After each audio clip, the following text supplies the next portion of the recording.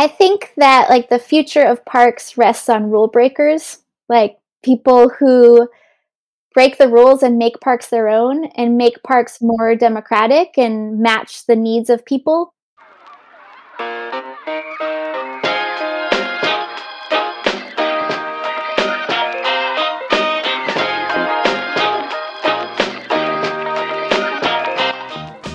Hello everyone and welcome to Everyday Environmentalism, a podcast that tells past and present stories about urban nature in New York City. I'm Amanda Martin Hardin, an environmental historian studying at Columbia University, and I'm joined today by my co-hosts Maddie Abbey, an archaeology student at UCLA, and Prim Tucker, a historian and journalist who also studies at Columbia. Today we're joined by Dr. Marika Plotter. They are a visiting assistant professor of history at Dickinson College, and they study what low-income New Yorkers did for fun outdoors during the 19th century. I really enjoyed this conversation, and I think you guys are going to as well, because Dr. Plotter gets into not just the history of parks and how they came to be in New York City, but how people actually used park spaces and how often that put them in tension or conflict with other New Yorkers and often with city officials like politicians and police officers. So we're going to go on a really interesting time-traveling excursion, if you will, through local public parks, ferries, streetcars, beer gardens, pleasure grounds, and steamboats, and waterfront excursions, all kinds of ways that ordinary New Yorkers experienced the outdoors in the 19th century, and what those spaces meant for them, both personally and politically. So I think this is a really cool episode. And one thing on Dr. Plotter's website that I love is they say that they are interested in broadening the story of nature's role in human life. And I think their work does that really well. And it helps us see some of the similarities and the through lines that we see still points of tension in public parks in New York City into the 21st century with regard to who is allowed to inhabit these spaces, what should they be used for when we think about unhoused populations, or what's the quote-unquote correct way to be in a public park. So there's a lot for us to think through here. It's a really interesting and wide-ranging conversation, so let's just get into it.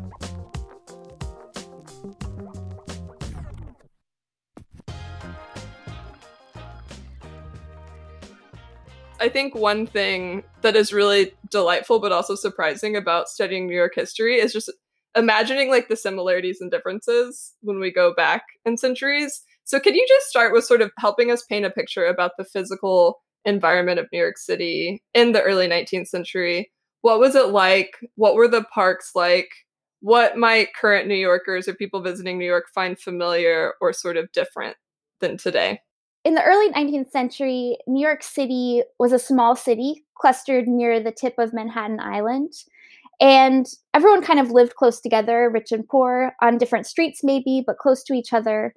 And there were small industries, there were stores, shops, little cobbled streets full of garbage and manure.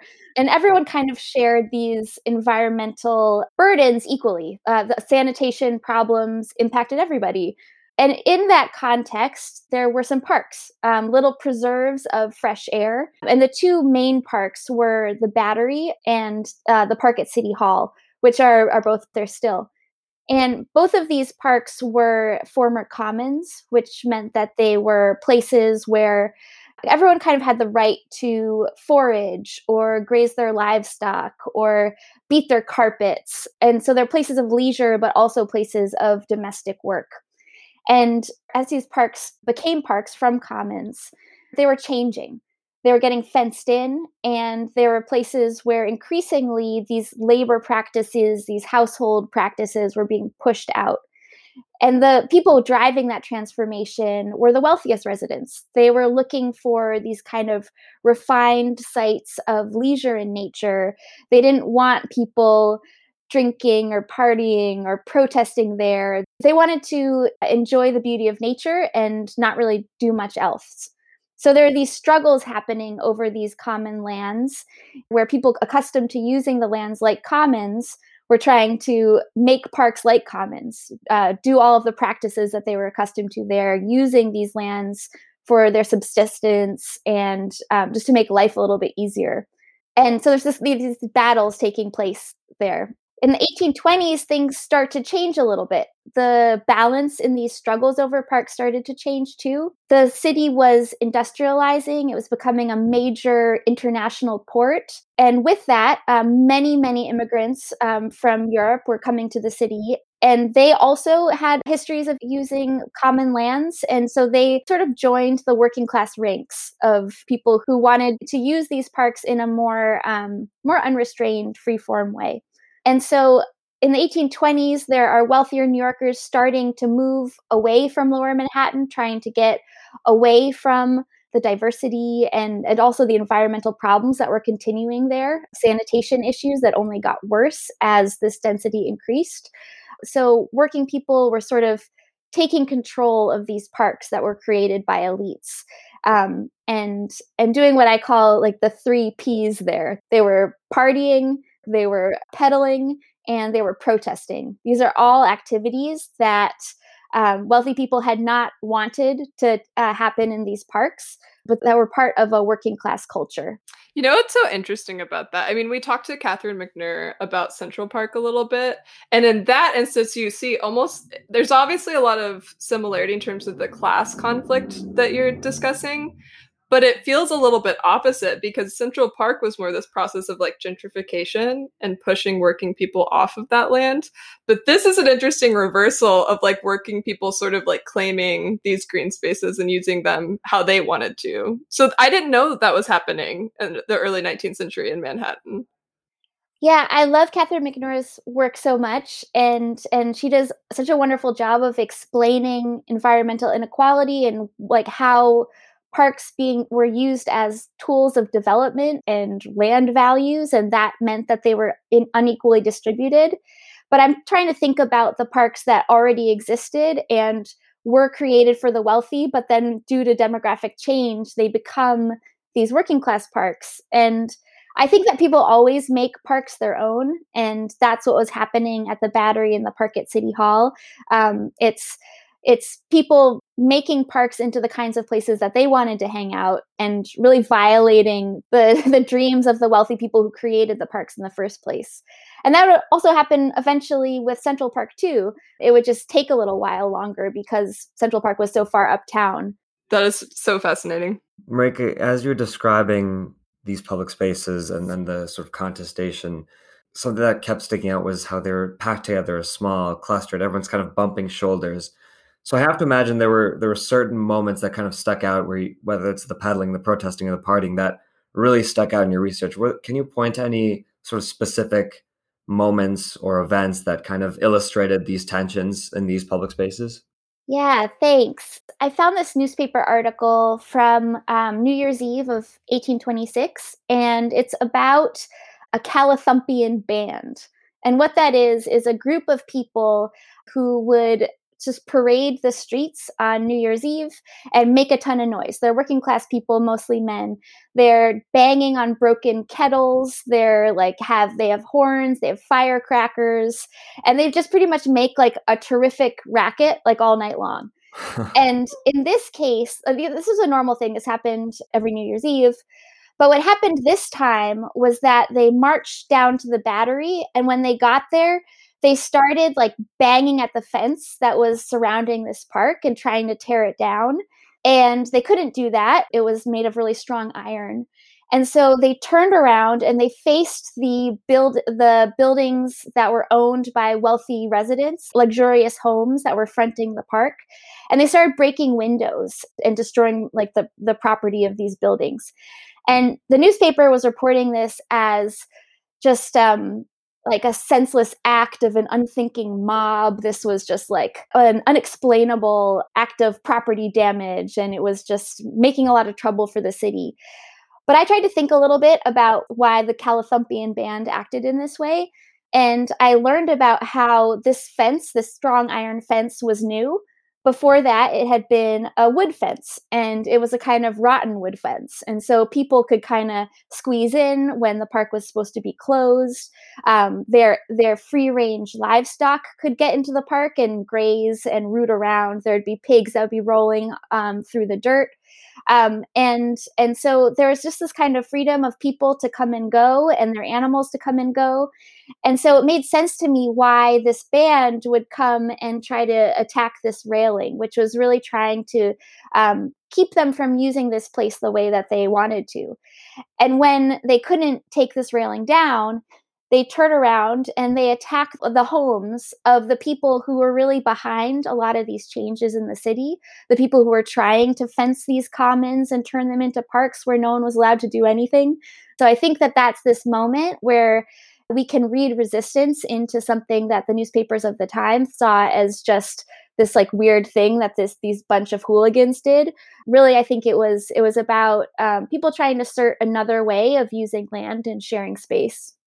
There's like a few different trends of resistance and contestation that like Amanda was alluding to versus like, development of parks like Central Park kind of taking away land that, working class and poor people think of as conventionally theirs versus sort of shared spaces by virtue of everyone being packed together. And all of a sudden it feels like it's slipping away from people.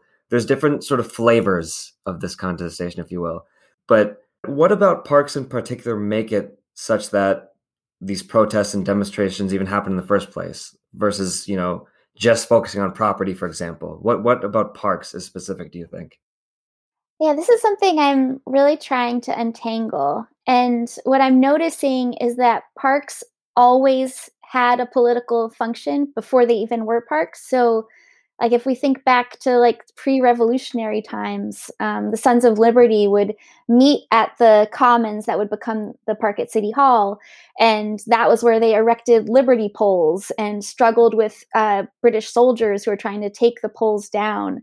So these places had kind of always had these functions. They had a lot of functions, subsistence, rest, recreation, enjoying nature, but also this political function. And so that stayed as these lands became parks. There are also things about like parks are visible. They're places that like if people are gathered in a building and expressing themselves, that's different than doing it in public where people can see it.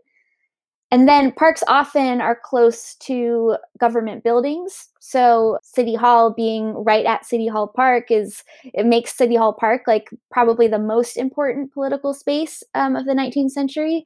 And this was especially important for people who didn't have much political power. So City Hall Park was like the main protest place for Black New Yorkers, and very few of them could vote due to a racist exclusion that was built into the passage of universal white male suffrage in 1821. Black men had to own property in order to vote. So there's very low voter rolls in the Black community, but protesting right at City Hall is a way of making concerns clear to leaders who might not be otherwise interested in listening. So there's like the visibility, the proximity to government, but then there's also just like public space is kind of intense. It's like public space by definition belongs to the public, and who the public was a really contested idea. Like who is counted in this? And so I see a lot of different people trying to use parks in a lot of ways, and by doing that, like really claiming their membership in the public. Say like the 1820s to 1860s. On one day, the park at City Hall would be where Black New Yorkers would be resisting kidnappings by Southern enslavers who would come up to the city and steal people and try to take them south to slavery. And really the only way that Black New Yorkers could protect their community was to fill this park and try to free people as the police officers were taking them into the building for the shoddy trial they were entitled to before they were taken. And sometimes they did, like they were able to free people either temporarily or permanently. So they're doing that some days. On other days, there are anti-abolitionists meeting in that same park to say that New York City must support Southern slavery. On other days, there would be protests by nativists saying that immigration restrictions were necessary. And then on other days, there would be pro-immigrants' rights protests. There would be protests for white working men who were saying that they needed a breadwinning wage so that they could support their their wives and children, and they wouldn't organize with women workers because of that idea that like men, and white men in particular, should be these breadwinners. But then still on more days, there would be white women workers who would be organizing for fair wages for themselves. So there are all these different groups of New Yorkers in this diverse and divided city using the parks as a place to really say like that they were part of the public, they had a right to speak, they had a right to rights, or they were speaking out about other people's rights, trying to build their own selves up by casting others out. Tremendously complicated spaces, but I think that the parks sort of fostered this communication because they're these common grounds that everyone shared across differences. Wow, it seems like, your formulation there really convinces me that it's not just public spaces, but specifically parks that seem to be just like the perfect barometer for a country's politics, insofar as, it's not just places of protests and demonstrations, but also, nature and recreation. Those are also, of course, political questions in a certain sense, and who has access to those in the first place. So that was a very amazing formulation. Thank you for sharing that. Thanks. Well, yeah, I also feel that like different people just coming into the park and claiming their right to have leisure there, like that was political in its own way. And I think that that's why parks are so powerful.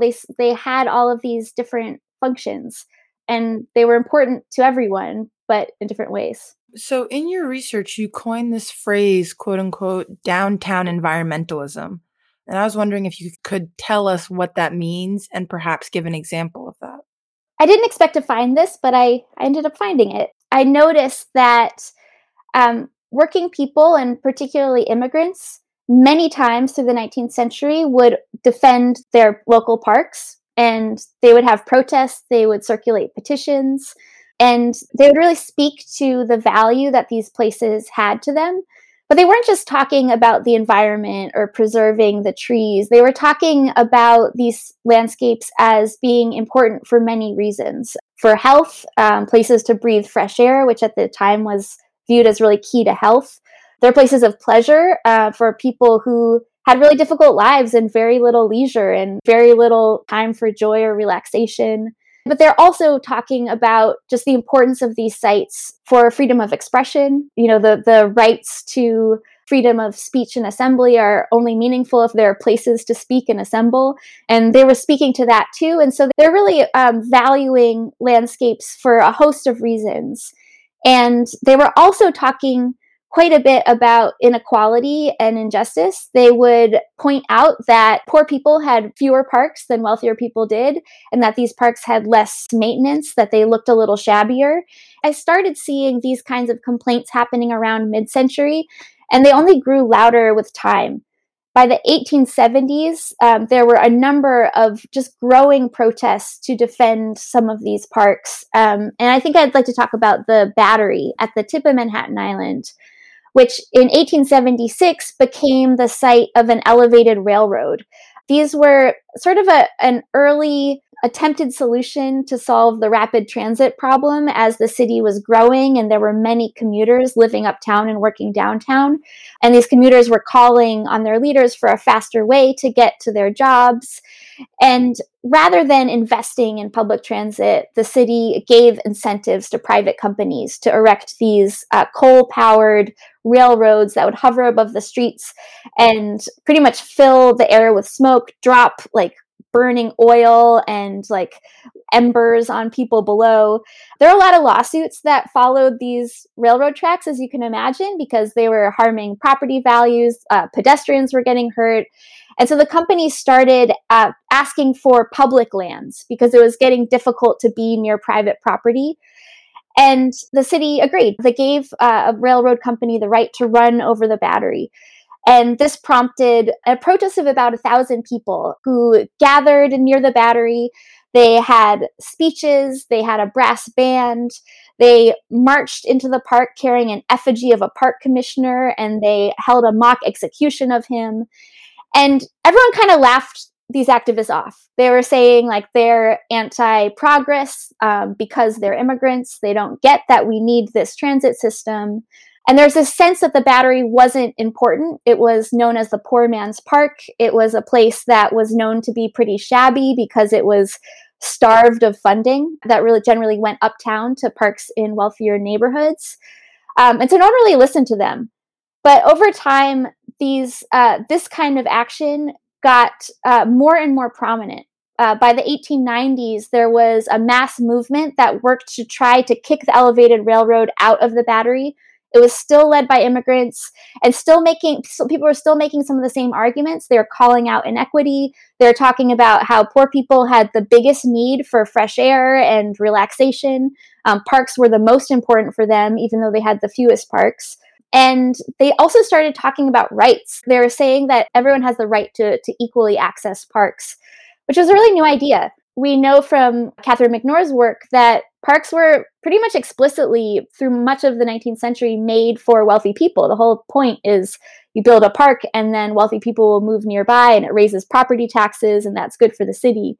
And so this idea that poor people deserved access to parks, it was new. And I think that these conversations that activists in the 19th century were starting remain really important today as we're looking at a park system that is just totally unequal. We can see that our biggest and best maintained parks have conservancies. They're funded by the neighborhoods that surround them, and that means that these are the wealthy parks. And in COVID-19, it was just so clear when green space was the only place that we could be together and gather, that wealthier and whiter New Yorkers have that right so much more than they should.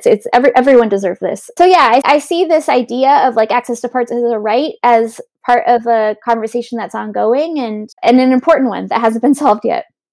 I definitely want to circle back to this idea of thinking through parks and equal access and inequity and stuff today. Yeah. I want to put a pin in that because I think that's really interesting what you're saying. But I did want to ask you about your article. So you have this article, in case any readers want to go read it. It's called New York City Parks as Historical Battlegrounds Between Black Equality and White Supremacy. And you had this really, to me, interesting line where you said, parks could be places where New Yorkers glimpsed racial equality and even harmony, which is precisely why racists use their fists to keep Black people away. And I would love to hear you say a little bit more about this. On the one end, how did parks serve as spaces of racial equality? Because to me, that was really interesting and intriguing. Sometimes I think we tend to think of history in this very linear way, where it went from very unequal to more equal. But I think you're painting a much more complex picture of processes of contestation and sort of different values happening. And I'd love to hear you speak more about that. Yeah, I found a lot of evidence of white people attacking and harassing Black people in parks, and Chinese American people as well, pushing people down, hitting them, just acts of violence in these public spaces, and white people really trying to define the public in an exclusionary way. But Black New Yorkers never gave up these parks, never, and they would face this violence to claim their equal right to use these places for rest and leisure, protest, recreation. And because of that, there started to be interesting scenes happening around the park. In 1857, the New York Tribune noted that in the park at City Hall, white and Black children were playing together every day. And this newspaper used these scenes as evidence that, this is a quote, the prejudice of color is acquired or imbibed, not natural and instinctive. And so they're pretty much saying that kids playing together show that racism is constructed. It's not inevitable. It doesn't have to divide people the way that it does. These kinds of arguments still happen with viral videos of white kids and kids of color playing together. But in this era, right on the cusp of the Civil War, this is it's a big deal of an observation. So there's this glimpse of public space that really could serve a multiracial public. Parks could be these places that people could share across their differences and maybe share without possessiveness, letting people be there together in whatever way feels good to them. And because of that, that's part of what makes these parks so fraught. That's what makes the violence in parks a strategy of white New Yorkers casting people of color out, trying to say that they don't belong in the public, that the public is white. The people who are entitled to use these spaces, it's because of their whiteness. I think that that's what's really at like the heart of these struggles and the violence, and also just the persistence of coming back and risking. Was really this question of like, yeah, who's the public and who does this land belong to if it belongs to the public? You also wrote about and previously spoke about how the park at City Hall became a significant political site for tons of different demographics in the 19th century. And so I think taking it back a little bit, like when did this location become a park? Because as you mentioned, it was a commons. And like, what was that transition like? And how did the construction of like this new quiet leisure space sort of signify like the class politics that were happening at that time? Yeah, so what's now the park at City Hall was once known as the Fields, and it was really like past the edge of town. And as a commons, it was a place where people gathered building materials like sod and lime. They would graze their livestock there. The African burial ground was at the edge of the commons, and it was a place of celebration. It was the site of Pinkster, where Black people from all around the region would come, whether free or enslaved, for just days of partying in this spot. It was a place of protest. It served a bunch of different functions for the people of New York. It also served government functions. That was where the gallows was. There was a prison there, an almshouse there. And so it's this very complicated spot of like state power, but also resistance, many different people using the space in different ways. And this became increasingly unacceptable to elite New Yorkers who were hoping near the turn of the 19th century for quiet pastoral scenes where they could romanticize nature. This was kind of like a cultural fad. It was this a way of seeming respectable is to appreciate nature. And so wealthy people are looking for places where they can do that, where they can wander and gaze and look at the scenery, look at each other, check out each other's outfits, figure out who belongs and who doesn't. And so they started this process of transforming the commons into parks. And so how they did that was first they started moving around the fields, and they started calling the land the park. That shift in name was kind of like a first step.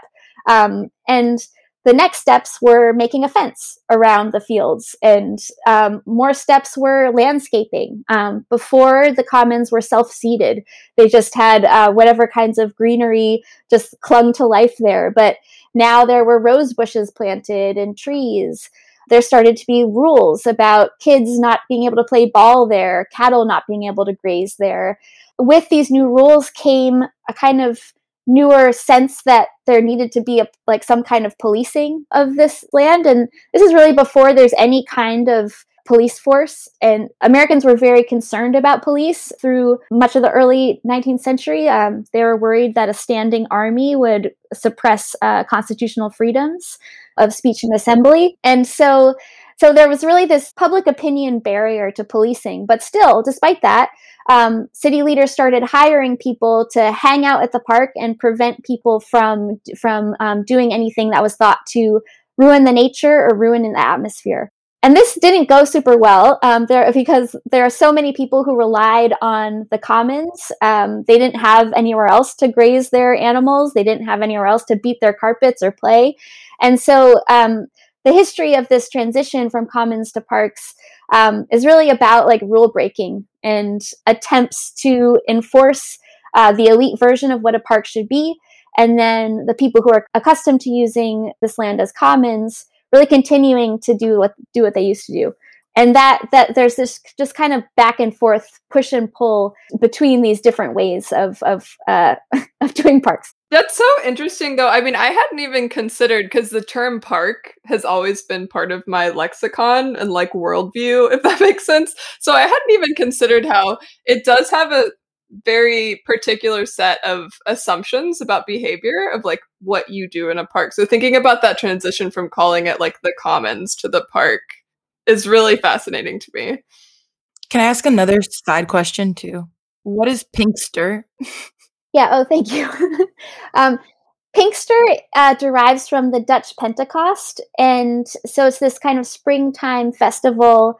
And when the Dutch colonized this region, it became a major Black holiday. Like, this was like the day when enslaved people had off from work and could even maybe travel.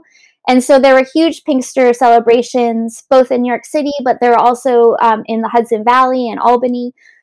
So this holiday remained really important even after New Amsterdam became New York, and continued to draw people for just pretty much like days of like partying and reconnecting with community. And the place where this happened was the fields, this common land. It's very cool. I'd never heard of that. Maddie, did I finish your question? You're talking about the transformation, like the earlier question. Did I get that? Yeah, you finished it, and then you ended on, and that's how the way that different people did parks. I thought it was great. That was like the TLDR. Yeah. I love that. You already began to talk about this just now in your previous answer, but I'm curious to hear a little bit more about how city officials pushed back against parks as public sites, as protest sites, even after they tried to make them sort of the commons to park transition. And you just talked about fences a little bit, but in your writing, you also discuss military drills and mass arrests. And so can you talk us through these strategies a little bit more and tell us how successful they were in quelling parks as political spaces? Politicians had to be pretty sneaky about their attempts to make parks less politicized, because at that time, people were really touchy about freedom of speech and assembly. Like, if people of early 19th century New York saw that today we have to get permits and we have to stay in little like cordoned off areas, free speech zones, like they would be horrified. And then seeing like teams of militarized police like surrounding us, this is like the nightmare, so we have to sort of like go back in time and think about a moment when politicians did not like the free speech happening in parks and were concerned about it. They were really concerned about revolution. They were especially concerned when working people gathered in the parks and talked about taking their muskets to Wall Street and shooting people until they got bread, which is things that they would say right under the nose of City Hall. So politicians didn't like this, but they were sort of limited in their response because they could not seem to be pushing back against democratic free expression.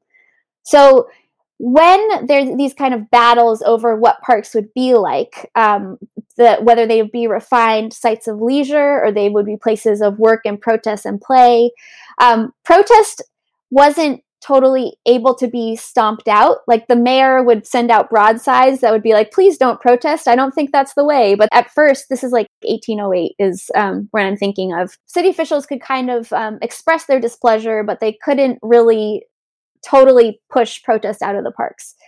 But what they did do was subtle changes, sometimes even to the landscape, that would shape how people could use the parks. Like, fences really made quite a difference. When fences couldn't be jumped over, that would prevent people from gathering whenever they wanted to. And I'm also thinking about unhoused people who would live in parks, and there was this part of the Battery called Sleepy Hollow where people would pretty much live during the summer. And city leaders, their attempts to push them out through the watchmen that they hired didn't work. The fences didn't prevent Sleepy Hollow from being a place to live. And so the city's leaders ordered tons of manure and urban fill dumped over Sleepy Hollow, and they landscaped it into paths and flower beds. So there are these sort of changes to landscape that would prevent parks from serving all of the purposes that people had used them for before. So sometimes when there would be an especially radical protest where people gathered and talked about upending the urban order, lashing out against capitalism and employers and Wall Street, sometimes the way that the city would handle that would be by having the National Guard drill in the park, the next day, to sort of show that it's like the military is coming and taking over this space of free expression. send a pretty clear message that authorities were watching this kind of activism. And there's no clearer example than the case of Tompkins Square, which by 1850 was the center of Kleindeutschland, which was a German-American community. And German immigrants were often politically radical. Many of them had fled the failed revolutions of 1848, and so they arrived in the U.S. really ready to claim the freedoms of speech and assembly that they had been hoping for back at home. And so they made Tompkins Square just this like hotbed of radicalism, where very powerful messages about redistributing wealth and making sure that everyone had what they needed. Tompkins Square was where those messages were shared. In 1866, though, the state legislature turned Tompkins Square Park into a military parade ground. They took its park status and changed it, gave it to the military.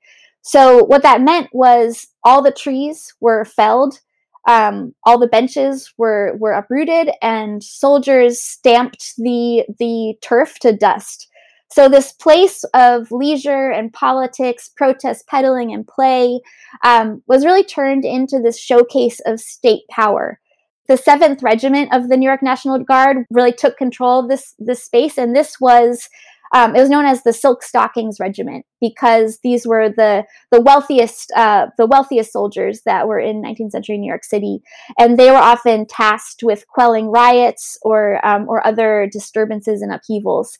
So by replacing this politicized radical space with a military drilling ground, really sent such a clear message to radicals to stay in line.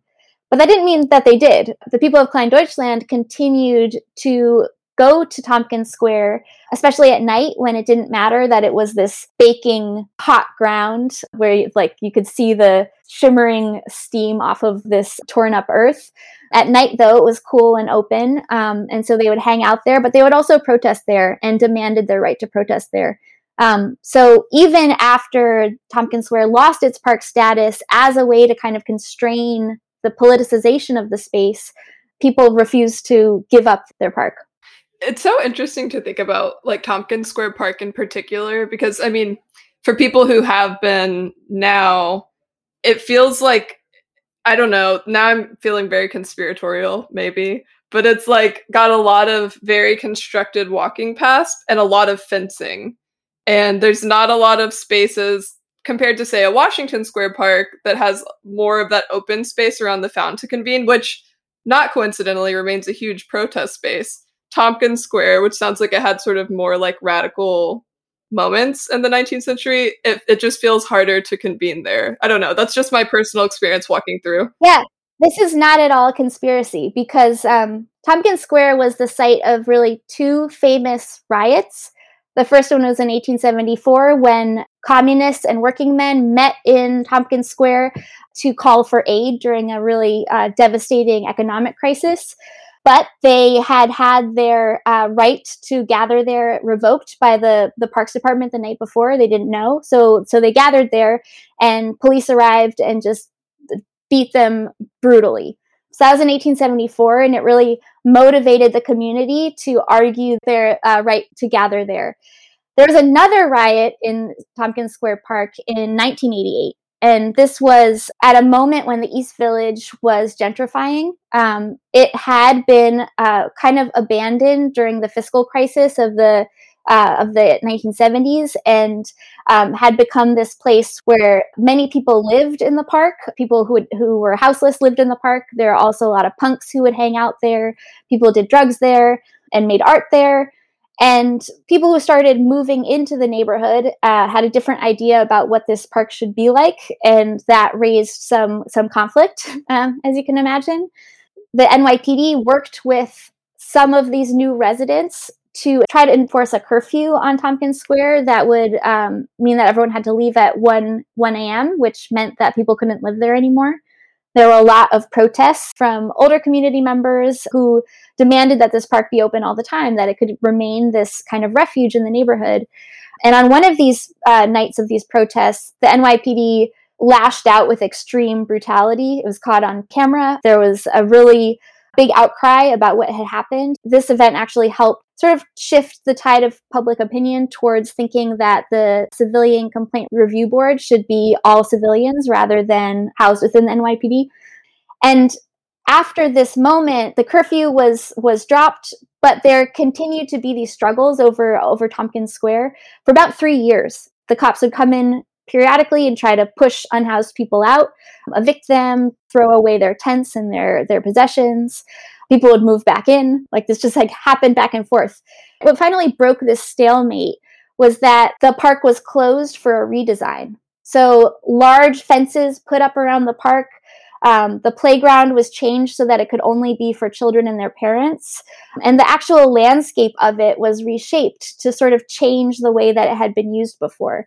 So this is something that city leaders have done multiple times, is when people are using a park in a way that they don't like, changing the actual shape of the landscape. I'm sure some listeners are familiar with the term like hostile architecture in New York City in terms of making certain spaces inhospitable for unhoused people and whatnot. But that, I'm glad to know that I'm not just paranoid about Tompkins Square Park, and that the design does feel very curated for a certain type of behavior there. Yeah.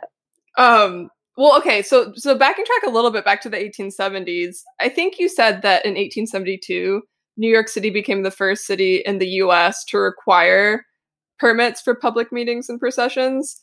Was that an effective strategy on the part of the city? Did it sort of dampen the political possibilities of park spaces as a result? I mean, it just totally changed the way that protest worked. Because before 1872, people could protest whenever they wanted to, spontaneously. There was a limit to how much the police could push back against that. It was just, the right to protest was protected. But adding the permits really added this layer of bureaucracy and made freedom of speech a lot more difficult to use. So there's this moment in 1874, so 2 years after this law was passed, when communists wanted to use Tompkins Square, they had to go, now rather than just going there, they had to appeal to the parks commissioners for the right to gather there. But they did that. They got permission. And so they're all ready to hold their protest on January 13th, 1874.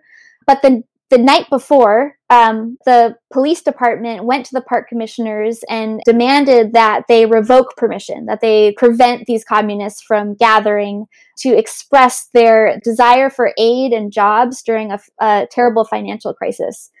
So the next morning, the protesters gathered as planned, but now the NYPD had a right to come in and attack them and brutalize them, beat them and arrest them. Most of the protesters didn't know that this permission had been revoked.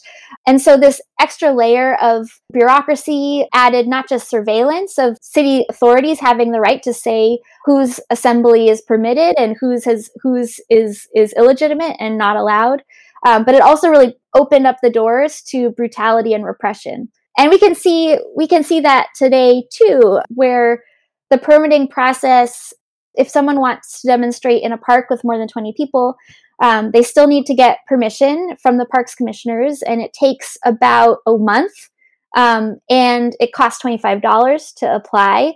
If someone wants to use amplified sound, they have to apply to the NYPD. So there's like layers of like different offices that you have to work with. And this is a big problem because often the injustice that needs activism and response happens really fast. Like a terrible video comes out, like some horrific injustice happens. People aren't going to wait a month. It has to be addressed right then, that day. And so when people go to express their dismay and horror at what's happened, the NYPD arrests and beats them. So I think that the permitting process has really constrained democratic free expression in the city, and in a way that we can still feel today.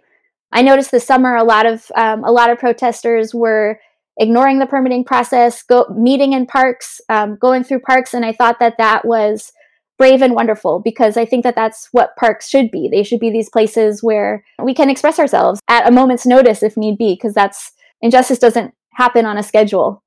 It's not something you can calendar in. Got that right. Even though it's not specifically parks related, something that you've researched is 19th century steamboat excursions and what these retreats meant to Chinese Americans particularly.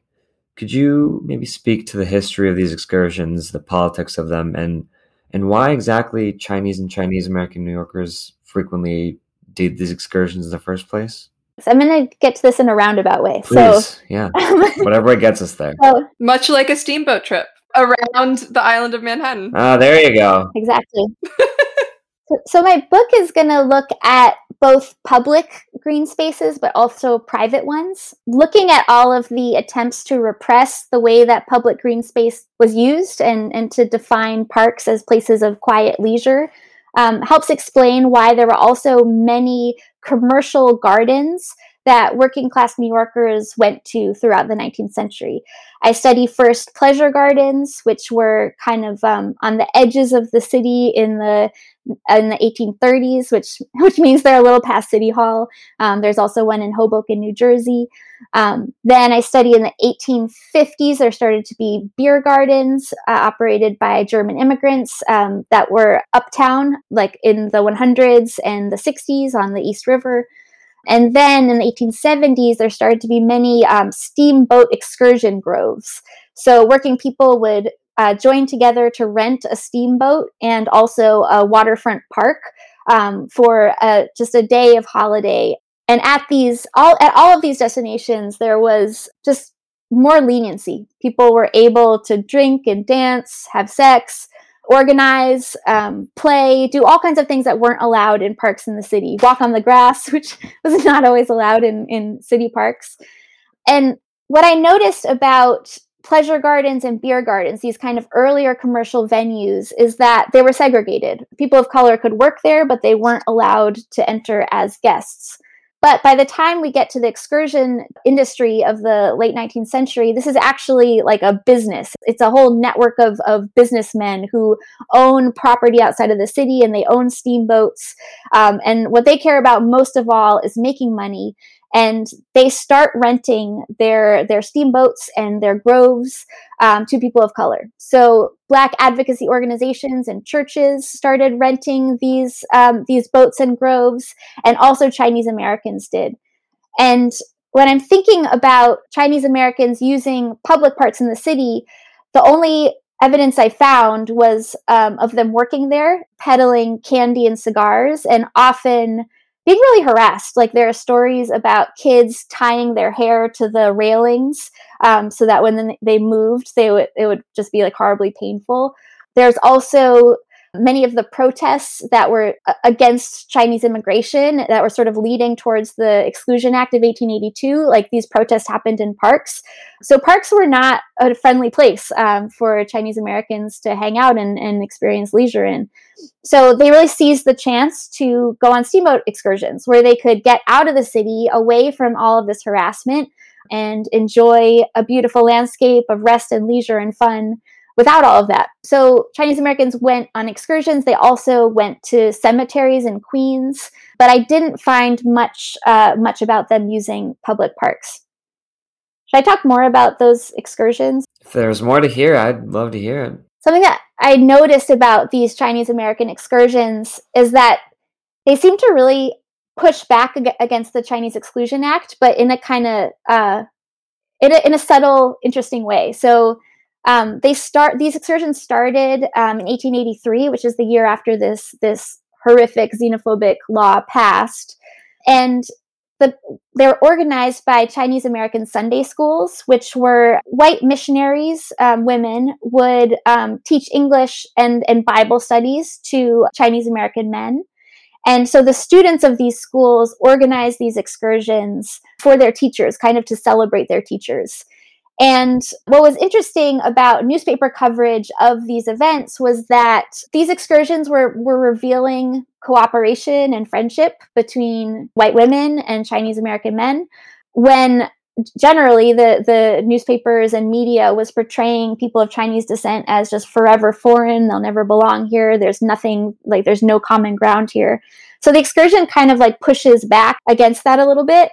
the excursion organizers invited a man of Chinese descent who was a professor and who wasn't technically, he would not be excluded under the Chinese Exclusion Act because he was not a laborer. The act at first really targeted working class people. But despite his status, he was prevented from landing. For many weeks, he had to live on the ship in the harbor. But the organizers also invited the person who had detained him, the person who was in charge of enforcing the Chinese Exclusion Act. And so you can see this kind of interesting thing where the excursion organizers are inviting different people onto this boat and perhaps hoping that them being trapped on a boat all day together will create some interesting conversations. It sounds like the plot of like some sick sitcom. Totally. I guess on a less exciting or funny note, as you've made pretty clear in this discussion as well as your articles, like issues of racism and classism are not new to parks, nor have they really subsided in the years that these parks have existed. And so I guess like one example of that is the now infamous interaction between Amy Cooper calling the police on Christian Cooper, an African-American birdwatcher in Central Park over the summer. And I feel like this became a really major flashpoint around this issue. But in what ways do we continue to see the inequitable social dynamics play out around the park spaces in New York City? Yeah, one big issue that's preventing parks from being the inclusive common grounds that our city needs is like unequal enforcement. Like I've drunk many a bottle of rosé in Prospect Park, and I'm white and nobody has ever messed with me. But policing really targets people of color in the park who are breaking the same laws that I like to break. So that's one issue, is like thinking, I mean, there are rules that still prevent people from using parks however they want. And that's one thing, is like what laws welcome people and which laws exclude people. Like rules against sleeping in the park excludes unhoused people. But then there's this question of enforcing, like who is allowed to break the rules and who isn't. I'm teaching a course right now on the history of New York City parks at Bard Micro College. And my students, who are all people of color, they talk about like bad vibes that they get in the parks, that before the class even started, they could kind of feel that the places were not for them. And so for them, learning the history of these spaces, they learned like, indeed, like the vibes that they were getting were right. Like these places weren't created for them. And so I think to change that, to sort of address this feeling of exclusivity and unwelcomeness, like we have to grapple with the history a little bit and really think about, like, if parks are for all of us, like, what should they look like? Where should they be? How should people feel in them? Is policing of these spaces making them safe and protecting the nature? Or are they making these places not public? And so I think that there are conversations that need to happen. I think I would also love to see some more like public reckoning with history. My students had ideas about art exhibitions and installations in parks that would sort of expose the history of them, and also just talk about how parks have been contested and how people have made parks their own. It's been a struggle, but that these parks are more beautiful, more precious, and more important to all of us because of that.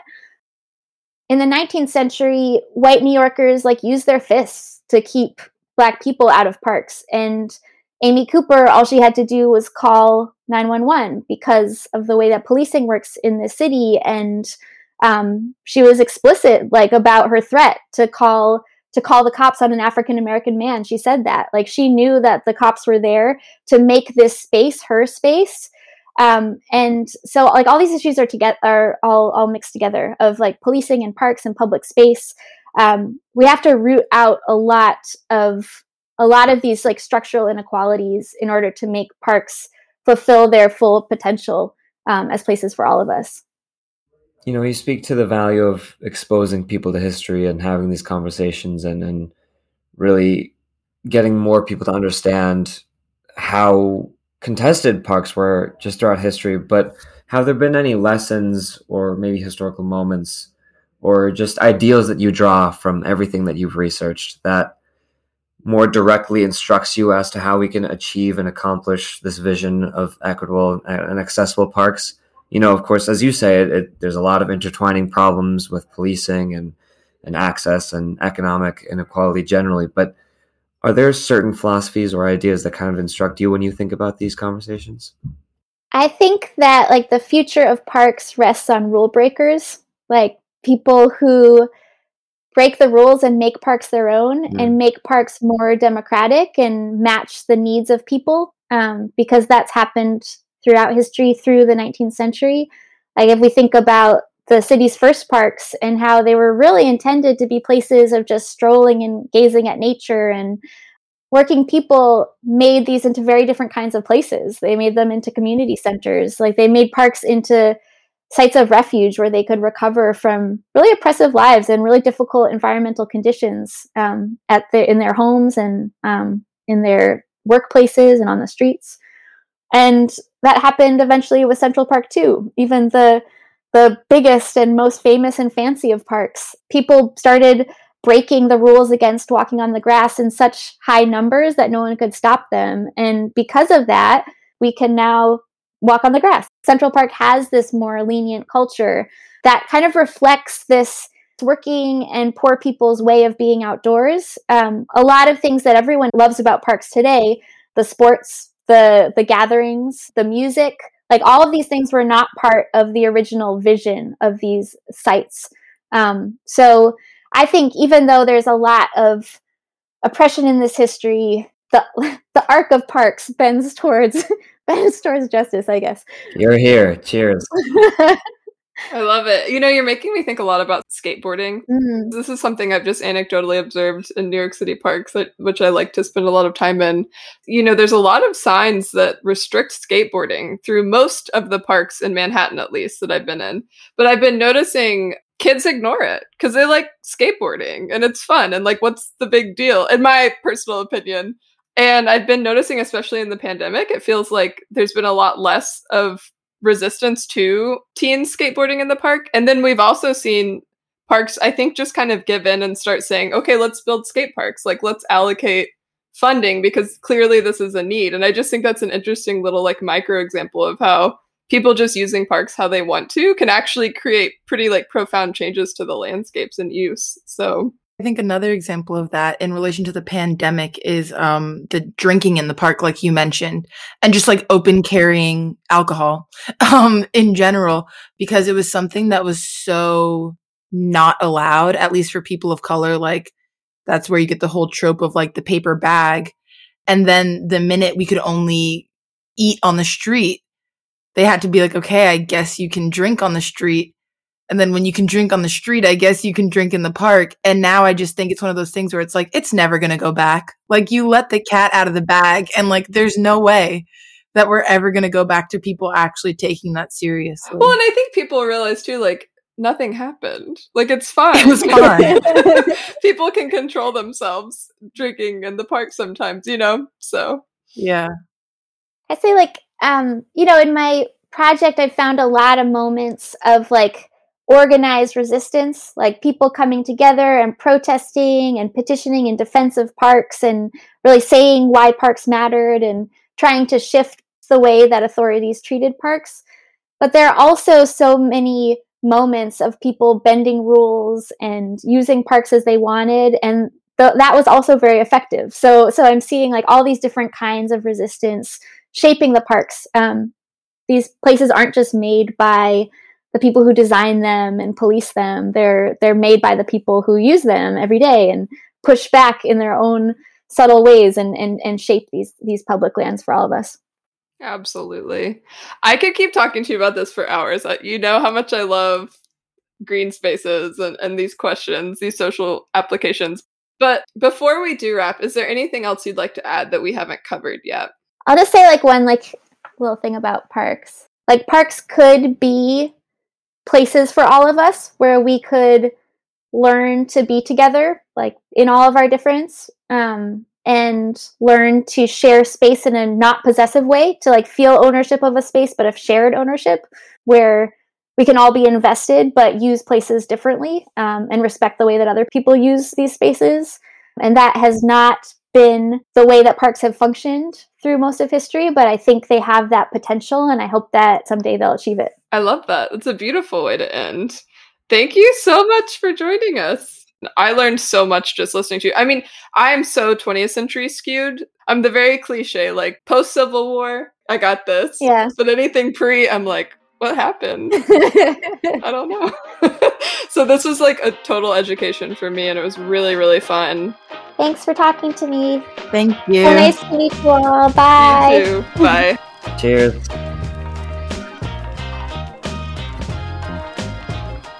That is our episode for today. Thank you so much for joining us, and thank you, Dr. Marika Plotter, for having such a fantastic conversation with us. You can follow Dr. Plotter's work. They're online on Twitter at Marika Reads, and you spell their name Marika, but this will also all be in the show notes today.